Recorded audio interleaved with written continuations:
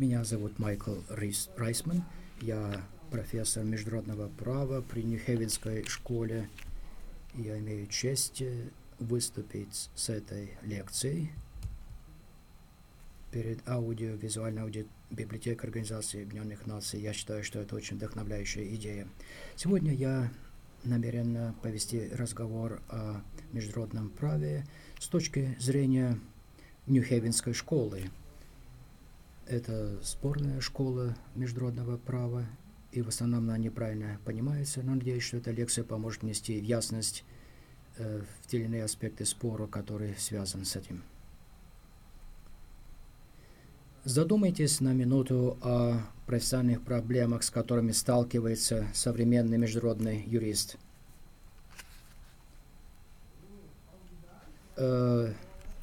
Представьте, что вы член комиссии международного права, которому поручено адаптировать унаследуемые принципы государственной ответственности к политическим и экологическим условиям 21-го столетия. И в качестве части этой задачи вам поручена разработка норм ответственности без вины. Либо представьте, что вы юрист в юридическом отделе ООН, и вам, соответственно, предлагается подготовить доклад генерального секретаря на тему об укреплении и придании большей эффективности в рамках и положениях устава, дееспособности Организации Объединенных Наций в области превентивной дипломатии, установления мира и поддержания мира. Или же представьте, что как генеральному юрисконсульту Совета национальной безопасности или как юрисконсульту Государственного департамента вам предлагается консультировать президента Соединенных Штатов по вопросу о том, перехватывать ли в открытом море, подниматься ли на борт судов, которые, как предполагается, доставляют ядерные компоненты какому-либо ближневосточному государству, где в этом весьма неустойчивом районе земного шара. Или представьте, что вы профессор международного права, и поэтому предполагается, что вы должны давать оценку и аттестовать качество работы тех, кто призван выполнять задания в вышеприведенных примерах. Я смею полагать, что то, как вы будете характеризовать эти проблемы, интеллектуальные инструменты, которыми вы будете пользоваться для их исследования, информация, которую вы считаете будет иметь отношение к делу и которая поможет найти ответ, все это будет определяться вашей собственной концепцией права. Иными словами, ваша концепция будет влиять на ту роль, которую вы примете на себя, методы, которыми вы будете пользоваться, а также этикой, которой вы будете руководствоваться, и конечными результатами.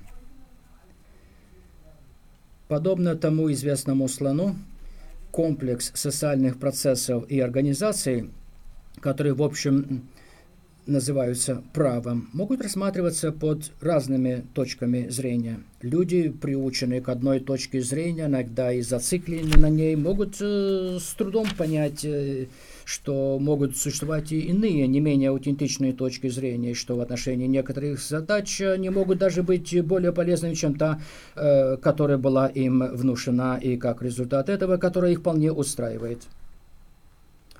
Каждая из этих разных точек зрения является как бы базисом или основой для правовой юриспруденции.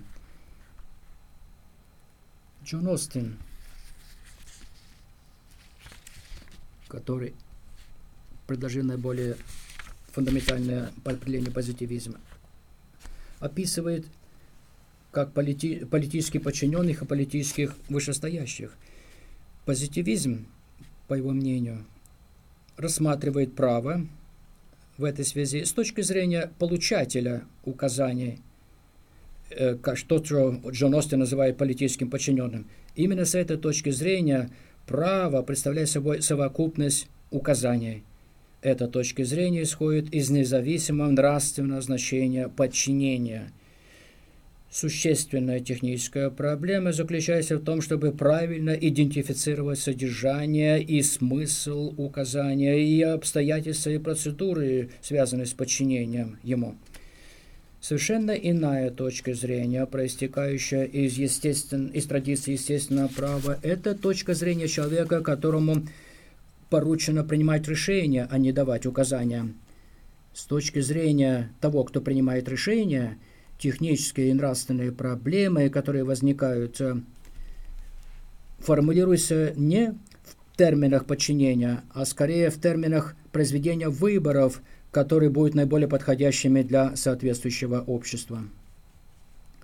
Совокупность правовых норм, которые способствуют позитивизму со строгими указаниями, требующими подчинения, не исчезают, но с точки зрения того, кто принимает решения, такие нормы являются более сложными сообщениями, которые содержат в себе гораздо более авторитетные сведения по поводу общественной политики, различной степени весомости, которая подлежит оценке в каждом отдельном случае, затем сформулированы в виде решения. При этом технические и нравственные проблемы, связанные с проблемой подчинения, отступают как бы на задний план. Выбор нужной юриспруденции для этой задачи имеет критическое значение. Нью-Хейвенская школа юриспруденции совершенно светская, мирская теория права, но она становится на точку зрения, которая доносится с естественным правом, точку зрения того, кто принимает решения. Для Нью-Хейвена понимание решения простирается через весь диапазон социальной организации и через всю иерархию власти. Оно включает в себя разработку права или законодательства, а также его применение через суды или иные институты. И оно воспринимает оба этих вида деятельности как действующие на конститутивном или учредительном уровне или на структурном уровне во всех различных ценностных процессах того или иного общества, включая и создание богатства, просвещение, получение квалификации, здоровья, благополучия, привязанности, уважения и нравственности.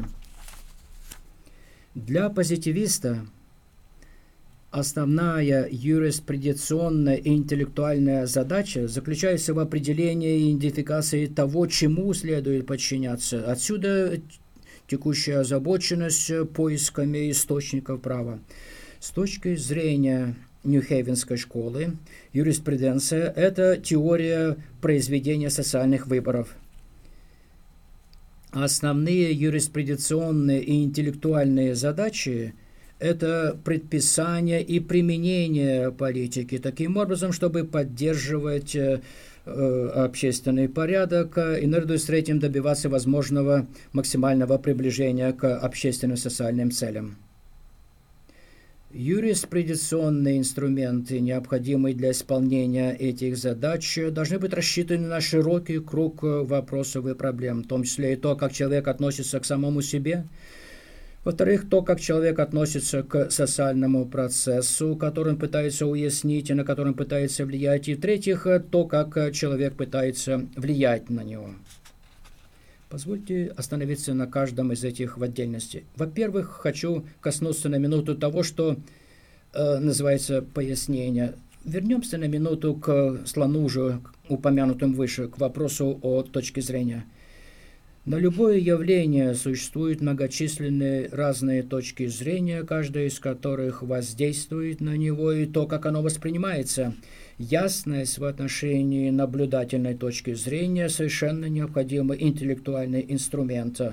Как ссылка, так и содержание термина «право» будет меняться в зависимости от того, является ли данная точка зрения представителя элиты или представителя родовых людей, и является ли наблюдатель участником наблюдаемой системы, либо аутсайдером и стоит в стороне. Восприятие одного и того же явления может меняться в зависимости от культуры, класса принадлежности, половой принадлежности, возраста или кризисного опыта наблюдателя. Даже в рамках правового учреждения ссылка и содержание будут меняться в зависимости от того, является ли наблюдатель законодателем, судьей, обвинителем, членом жюри присяжных, адвокатом-защитником, обвиняемым или же потерпевшим. Никакая точка зрения не является более аутентичной, чем другая, но ученый обязан чувствовать вариации восприятия, которые сопровождают каждую точку зрения, и должен стараться абстрагироваться, должен выбирать ту, которая наиболее соответствует порученной задаче, и тщательно взвешивать, определять и последовательно поддерживать ее. Во всех наблюдениях по поводу произведения выборов индивидуальная самосистема является как бы конечным инструментом восприятия, оценки и выбора. Необходимо при этом калибровать все инструменты. Это вторичная предварительная интеллектуальная задача, которую ставит перед собой Нью-Хевенская школа. Это задача самокалибровки с помощью применения различных методов, самоанализа, лицу, которому надлежит исполнять функцию принятия решения. Предлагается проанализировать самого себя на предмет латентных эмоциональных проблем или невротических тенденций, узость или ограниченность той или иной подгруппы, а также искажение, которое может возникать в связи с профессиональной закалкой.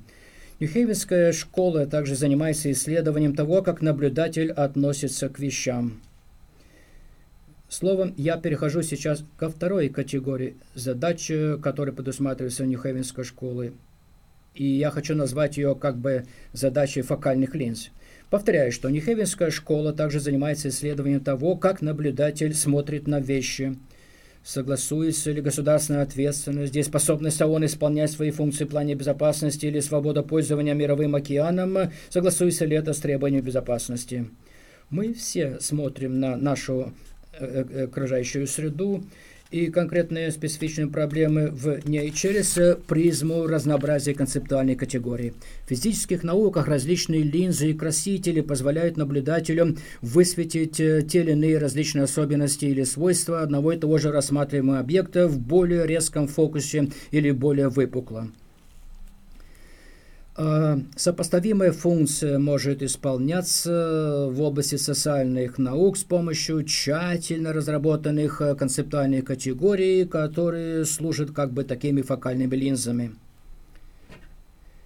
Нью-Хевенская школа считает, что полезная теория права должна избегать соблазна, столь присущего традиционному или конвенциональному юридической методике, менять резко совокупность переменных величин, не сводя его до одного текста или нескольких якобы ключевых социальных факторов. Нельзя идти далеко в решении проблем, с которых мы начали, если вы ограничиваетесь лишь несколькими текстами. Нью-Хевенская теория направлена на максимизацию учета различных факторов, которые влияют на принятие решения. Теперь, что касается вторых фокальных линз. В продвинутых индустриальных научных цивилизациях некоторые крупнейшие решения представляют собой непрерывный процесс в развитии, который связан со сбором сведений, данных и исследованием альтернативных возможных вариантов и связан с усилием многих людей. Нью-Хевен признает требования экономии и старается развивать различные методы избирательности, особенно в отношении оперативного принятия решений. Теперь третья фокальная линза. Это понятие права как совокупности норм права, существующих независимо от тех, кто принимает решения и неизменяемых их действиями. Это необходимая часть интеллектуального идеологического инструментария политически подчиненного. Это точка зрения позитивиста. Не имеет это смысла у юриспруденции, которая мыслит право как процесс, в котором люди пытаются влиять на то, как социальные выборы производятся относительно производства и распределения вещей, которые они хотят, включая соображения относительно способа, с помощью которого следует принимать такие решения. Нью-Хевен словом оговаривает слово «право» рамками процессов принятия решения, которые одновременно совместимы с ожиданиями в отношении справедливости со стороны представителей общества, это авторитетное решение, так и с действиями, эффективными действиями или контрольными решениями, в то время как то или иное сочетание авторитетной и контроля могут широко варьироваться. Представление о праве как авторитетном и контрольных решениях помогает избежать экзерсиса нерелевантности, то ли вследствие отсутствия авторитетности, то ли в силу отсутствия контроля. Обычно наблюдаемая патология традиционных или конвенциональных юридических исследований – это тенденция изучать лишь только слова в документах. Юриспруденция, занимающаяся уяснением и влиянием на то, как ведут себя люди, должна иметь возможность исследовать и объяснять то, что люди делают, а также то, что они думают, считают и чувствуют. Дела, а также слова – это показатели субъективности. Следовательно, New Haven рекомендует держать в фокусе зрения и то, и другое. Пятая фокальная линза. В любом групповом процессе некоторые решения будут связаны с тем, как решения впредь будут приниматься в подобной обстановке или условиях. Члены Нью-Хейвенской школы оговаривают термин «учредительный процесс», чтобы сфокусировать внимание на той части групповой деятельности, которая касается создания, установления, поддержания или изменения фундаментальных институтов и процедур, связанных с принятием решений. Фокальные линзы адресуются к вопросу о том, как наблюдатели смотрят на соответствующие данные. Мы пока еще не рассматривали вопрос о том, на что смотрят наблюдатели. Конвенционные правовые анализы юриспруденции представляют право в качестве совокупности норм и занимаются лишь только ограниченным количеством текстов, характеризуемых как юридические, а также теми социальными событиями, которые считаются фактами и на которые правила обращают внимание.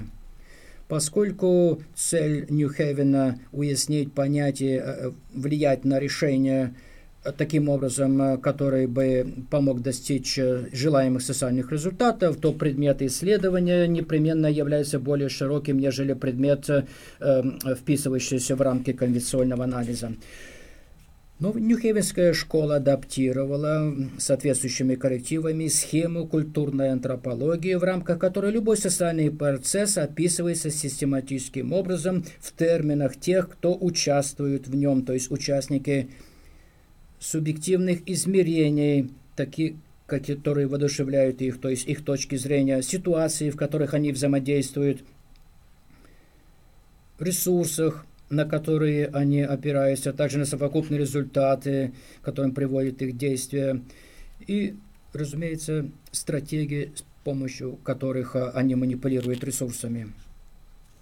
Если принять во внимание эти категории, то окажется, что участники любого процесса принятия решений, включая в себя тех, кто формально наделен компетенцией принятия решений, например, судьи, а также всех тех других акторов, которые, хотя и не наделены формальной компетенцией, могут, тем не менее, играть немаловажную роль в плане влияния на решения. При принятии международных решений наблюдатель должен рассматривать, я имею в виду должностные государственные лица, неправительственные организации, группы давления, группы интересов, банды и отдельные лица, которые действуют от имени всех других участников, а также самостоятельно. Они также рассматриваются как участники этого процесса. Я просто не вижу, каким образом оценка опасности или актива международного сообщества может быть реалистичной или полезной для генерального секретаря во втором примере без такого расширения фокусного подхода.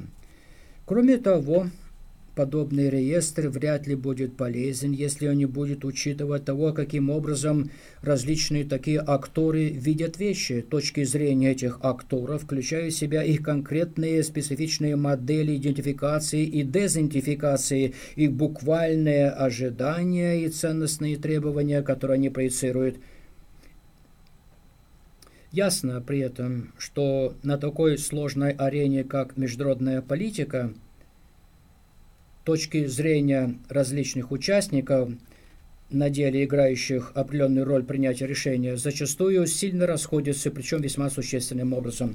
Ситуации, термин, которым пользуется Нью-Хейвенская школа, относится, как правило, к тому, где принимаются решения, к своеобразным свойствам этого где. Конвенциональный правовой анализ в основном изучает суды и лишь второстепенным образом рассматривает деятельность исполнительных органов и легислатур. Нью-Хейвен же фокусирует внимание на целом диапазоне централизованных и децентрализованных условий, в которых принимаются решения, их переменная степень организации и формальности, на том, в какой степени они являются специализированными или на том, в какой мере они являются постоянными или эпизодическими. Мы также рассматриваем и учитываем степень, в которой участники той или иной ситуации воспринимают самих себя в состоянии кризиса, то есть состоянии, когда они считают, что критические ценности поставлены под угрозу.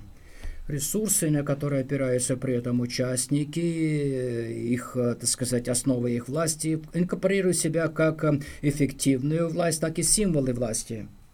Нью-Хейвенская школа считает уместным для юриста коррелировать степень, если таковая присутствует, в которой существует контроль за властью в поддержку тех или иных формулировок. В отличие от конвенционального юридического анализа, который обычно характеризует результаты вольного правового решения как более конкретное изложение нормы, Нью-Хейвен стремится мыслить категориями результатов, как и те, которые затрагивают их в терминах утверждения или перераспределения ценностей, о которых может идти речь: власти, просвещения, опять-таки, богатства, специализации, благополучия, привязанности, уважения и справедливости. Мы говорили о процессе принятия решений, но пока еще не касались того, как Нью-Хейвенская школа воспринимает концепцию решения. В большинстве современных теорий юриспруденции термин «решение», как правило, относится к судье, применяющему правила в том или ином споре в организованной судебной обстановке. С точки зрения, однако, юриспруденции, занимающейся уяснением, пониманием и произведением выборов, ясно, что работа, связанная с произведением выборов, имеет отношение к гораздо большему числу компонентных функций. Если взять слово «решение» и расколоть его на части, так сказать, то можно было бы вычленить при этом элементы решения, которые можно идентифицировать следующим образом. Первый компонент – это сбор сведений, сбор, обработка и распространение информации, имеющей отношение к социальным выборам. Второй составляющая функция решения – это продвижение или процесс, с помощью которого осознание несоответствия между желаемым состоянием и состоянием, которое может возникнуть, постепенно приводит к возникновению спроса на определенную общественную интервенцию, вмешательство или регулирование. Третья составляющая – это предписание или законотворческая деятельность, которая имеет место тогда, когда акторы с той или иной степенью авторитетности или власти избирают или устанавливают определенные преференции, касающиеся политики в качестве общественного права. Это может быть достигнуто с помощью легислатуры или какого-то другого организованного законодателя, но это обычно и особенно в условиях международного права, как правило, осуществляется в рамках неформального, иногда и хаотических процессов, когда итоги которых, как правило, называются обычаем. Четвертая составляющая функции решения – это обращение или предварительная характеристика тех или иных действий, несовместимых с предписанием или правом, которое было установлено. Обращение зачастую требует принятия определенного общественного институционного акта. Первая составляющая функции – это, разумеется, функция, с которой мы лучше всего знакомы. Это конвенциональное представление о праве и в организации. Это связано с организацией фактов в том или ином споре, спецификацией, уточнением той или иной нормы или норм, которые применимы, и выработкой обязательной формулировки. Когда это происходит в суде, то это, разумеется, называется судебным решением, но это происходит также и в неформальных, неорганизованных ситуациях. И более того, подавляющее большинство применения международного права происходит именно в последней обстановке. Шестая составляющая функция – это прекращение действия или аннулирование действующих норм и социальных договоренностей, основанных на них. Разработка переходных режимов и там, где это целесообразно и необходимо, разработка компенсационных программ для тех, кто произвел добросовестные значимые инвестиции в расчете на продолжение действия старого режима. И, наконец, последняя, седьмая составляющая – это экспертиза или оценка, которая связана с оценкой совокупных аспектов исполнения всех решений, всех функций, связанных с решением в терминах общественных требований. Юриспруденционная теория, касающаяся только лишь подчинения правил, может удовольствоваться лишь несколькими такими функциями решения, но теория, которая хочет уяснить в полной мере, как действует право, и должна вооружить юристов возможностью идентифицировать и влиять на решение во всех обстоятельствах и условиях, должна опираться на более детальную концепцию функции принятия решения. Итак, мы вели речь о наблюдательной точке зрения, фокальных линзах, о том, как можно характеризовать социальные процессы, которые являются частью процесса, на который мы хотим влиять. Мы вели речь также о том, что имеется в виду под решениями. Разумеется, это связано с критической ответственностью. Теперь хотел бы перейти к интеллектуальным задачам юриста с концептуальной точки зрения, разумеется, Нью-Хейвенской школы.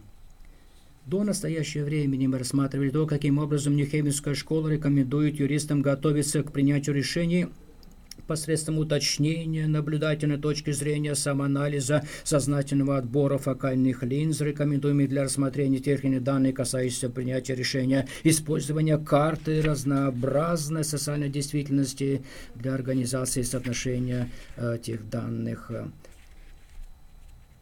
Производство и распределение – это основная забота политики и законодателей в любой общине, однако требует конкретного количества исполнения интеллектуальных задач. Юристы различаются с точки зрения тех, кто принимает решения, в том смысле, что только они считают себя уполномоченными конкретно вмешиваться в социальные процессы для того, чтобы добиться изменений. Эти изменения преследуют цель проводить различия отныне в пользу той или иной стороны или благоволить всеобщим интересам. Мы сочли полезным в Нью-Хейвене разрабатывать процедуры для подобной юридической задачи. Эти процедуры связаны с каждой из 5 интеллектуальных задач, выполняемых всеми, кто участвует в действиях или функциях, связанных с принятием решений. Первая задача – это то, что можно назвать уточнением цели. Концепция целевого поведения требует представления о том, какую именно цель преследует такое поведение. Нью-Хейвен рекомендует, чтобы все, кто исполняет функции принятия решений, анализировали бы требования, связанные с действием тех или иных акторов с точки зрения их соответствия общим интересам, выраженным в качестве предпочитаемой модели производства и распределения всех ценностей в рамках той или иной системы стабильного минимального порядка. После уточнения цели мы рекомендуем провести систематический анализ тенденций. После уточнения цели необходимо проанализировать, в какой степени она реализована в принятии решения о прошлом. Это, в сущности, историческая функция, которая идентифицирует и организует тенденции в рамках принятых раньше решений в терминах заявленной цели. Какова была цель, какая степень она была реализована на основании этого решения. Третья интеллектуальная задача – это факторный анализ. Важно тут коррелировать прошлые решения с условиями, которые влияли на их принятие, отмечать, изменился ли контекст условий существенным или соответствующим образом. Таким образом, вот такая интеллектуальная задача связана с таким факторным анализом, с учетом прошлых принятых решений. Четвертая интеллектуальная задача – это то, что мы именуем прогнозы. То, что обычно называется прогнозами, могут составляться с помощью различных методов, но определенно будущее как такового не существует. То, что будет, это функция в той или иной мере. Функция того, что решают делать в настоящее время акторы. Проецирование других различных вариантов решений, затем анализ соответствующих совокупных ценностей и последствий каждого с точки зрения цели позволяет юристу выбирать и со временем корректировать те или иные рекомендации с тем, чтобы они повышали вероятность эвентуации предпочитаемого или желаемого будущего и снижать до минимума появления дистопического будущего. И, наконец, мы переходим к интеллектуальной задаче, связанной с изобретением альтернатив. Каждая из проблем, с которой мы начали, требует гораздо больше, нежели простого конспекта правил прошлого. Гораздо больше, чем описание прошлых тенденций, гораздо больше, чем просто описание обусловливающих факторов, влияющих на тенденции, более чем проекции по поводу будущего. Когда, как зачастую происходит, прогнозы предполагают вероятное несоответствие между предпочитаемой целью и вероятным будущим, Нью-Хейвенская школа рекомендует, чтобы юрист конкретно исследовал бы альтернативные механизмы для увеличения вероятности эвентуации того или иного желаемого будущего. Такая интеллектуальная задача – это активная интервенционистская задача, задача, которая возлагает фундаментальную ответственность на юриста и на гражданина. Я допускаю, что значительная часть замешательства и даже страстного гнева, который порождает Нью-Хейвенская школа, возникает в результате непонимания точки зрения, которой она придерживается. И тем не менее, нельзя просто создавать или вносить изменения в Конституцию, или создавать какие-то новые институционные механизмы, условия комплексного общества без задействования многих из концепций и задач, которые пытается разрабатывать детальным образом Нью-Хейвенская школа. С другой же стороны, концепции и инструменты, предлагаемые Нью-Хейвеном, имеют мало отношения к тому, что Остин называл политическим подчиненным. Действительно, для тех, кто требует идеологии строгого соблюдения авторитетности, точка зрения Нью-Хейвенской школы может показаться угрожающей, деструктивной и даже злонамеренной. Бент Розенталь написал докторскую диссертацию на эту тему и высказал интересное замечание по поводу методологии Нью-Хейвенской школы, которой она пользуется. Он сказал, что похоже, что методология Нью-Хейвенской школы, пожалуй, лучше всего подходит для решения внутренних, нежели международных юридических проблем. Я был бы склонен полагать совершенно обратное. В условиях, где политическая и властная среда является относительно нестабильной, экологическая среда является собой процесс перемен. В таких условиях существует незначительный или мягкий социальный консенсус, если вообще присутствует, по многим критически важным социальным целям, а совокупные последствия различных вариантов в плане принятия решений для минимальной политического порядка являются неопределенными. Точка зрения и некоторые эквивалент методологии Нью-Хейвенской школы будут просто необходимы в таких случаях. Эти обстоятельства постоянно повторяются в международной политике и могут становиться менее редкими и во внутренних политических системах. Задумайтесь еще раз о вопросах, с которых мы начали эту лекцию. В то время как некоторые из этих вопросов могут быть решены с помощью установления подходящих норм, наиболее вдумчивые люди, я допускаю, склонны будут рассматривать эти решения как требующие более широкого круга соображений и интеллектуальные задачи, включая уточнение того, каким образом общественные цели или задачи могут быть реализованы, и каковы будут вытекать совокупные следствия тех или иных вариантов решений, имеющих распоряжение тех, кто принимает решения с точки зрения этих целей. Может ли потребоваться при этом выработка конкретного ответа на новый конституционный механизм, какие ограничения и возможности могут предоставляться действиями властной среды. Значительная часть современного международного права – это продукт выполнения людьми функций, связанных с принятием решений, о которых я говорил выше. Отдельные люди, ведь люди создали движение за права человека и экологическое движение. Нью-Хейвен же занимается уточнением юриспруденции для таких новаторов и для тех, кто желает присоединиться к ним. Такова, вкратце, точка зрения и взгляд из Нью-Хейвена.